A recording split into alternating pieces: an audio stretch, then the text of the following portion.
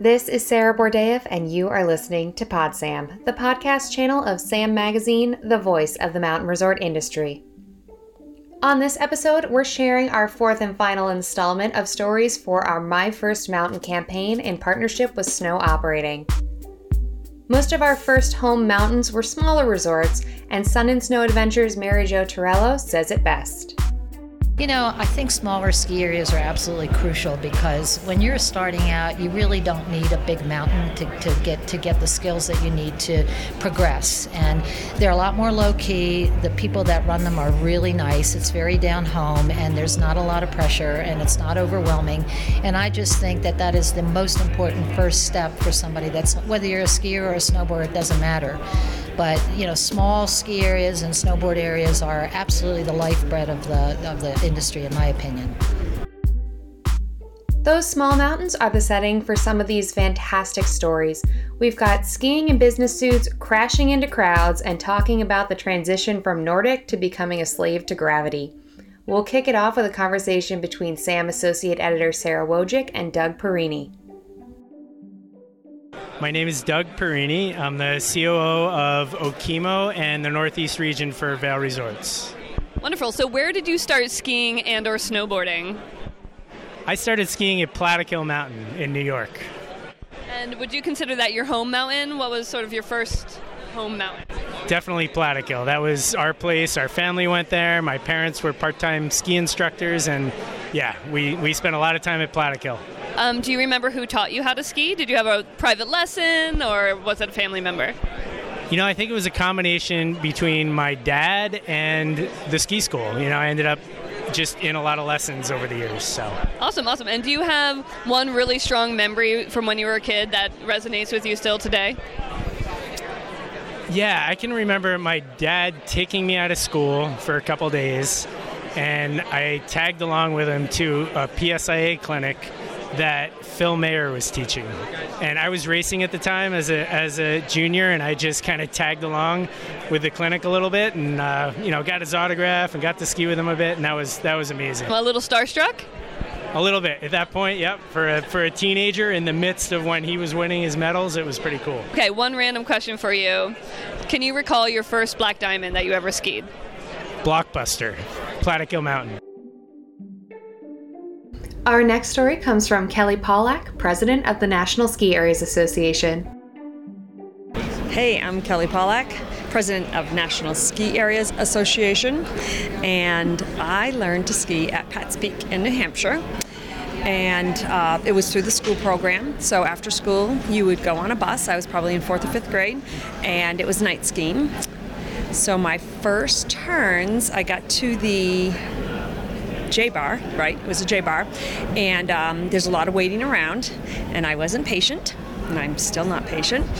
And I went up that all by myself, and when I got to the top, I had watched people, and I knew to do like a snowplow, but I didn't know how to stop, and I bumped into a bunch of people at the bottom, and that was the beginning, and I loved it, and I just, every weekend, I would go to Pat's Peak and just ski, and it was the beginning of really working in the industry.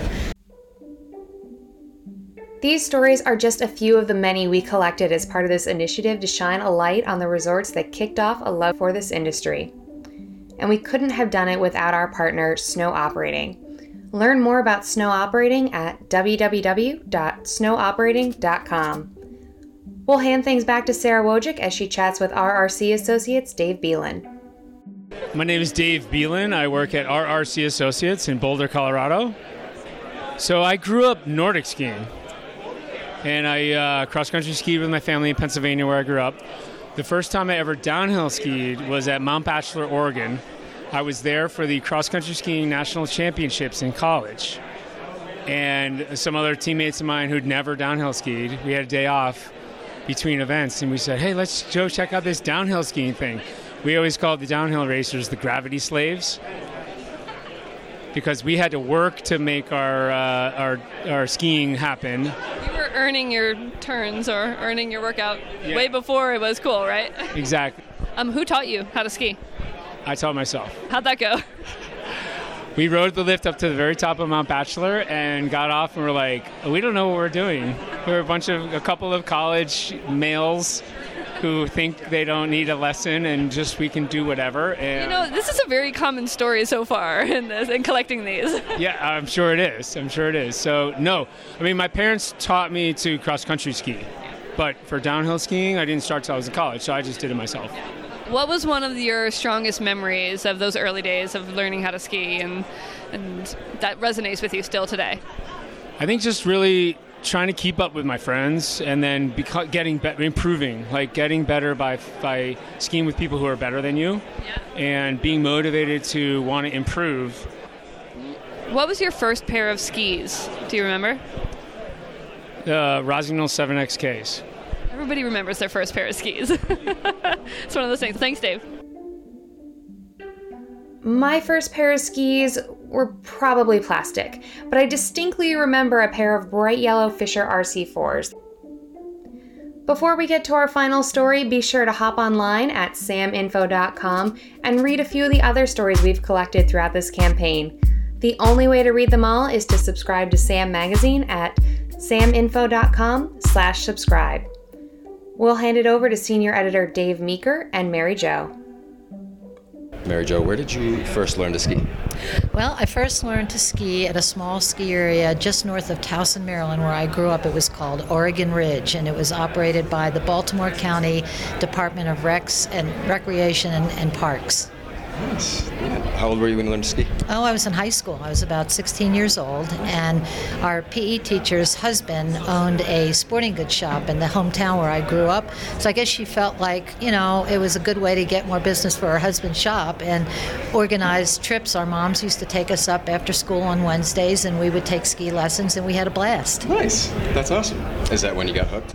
Yes, absolutely. It was a small area, maybe a 250-foot vertical. They had 2 chairlifts and a rope tow, and we all got up to the top of the first chairlift and then started wondering how we were going to get back down. But after we got over that apprehension, we were fine. We had a blast. The funny thing is, this was a long time ago, obviously, but the area was near an industrial park in Hunt Valley, Maryland. And a lot of business people would come over at lunchtime in their suits, because everybody wore suits to work in those days. And they would put a one-piece ski suit over top of their business suits, put on their ski boots. There wasn't any snowboarding back then. And they'd ski for an hour, and then they'd go back to work. And nobody knew the difference. And that's a wrap on these My First Mountain stories, so a quick request. Rate and review this podcast so that other like-minded mountain resort industry fans and followers can find us. We have more great episodes coming your way, including more episodes of the Summit Series, industry interviews, and more. Our theme music is by Breakmaster Cylinder. The PodSam advisor is Alex Kaufman. I am Sarah Bordeeff, and thank you for listening to PodSam.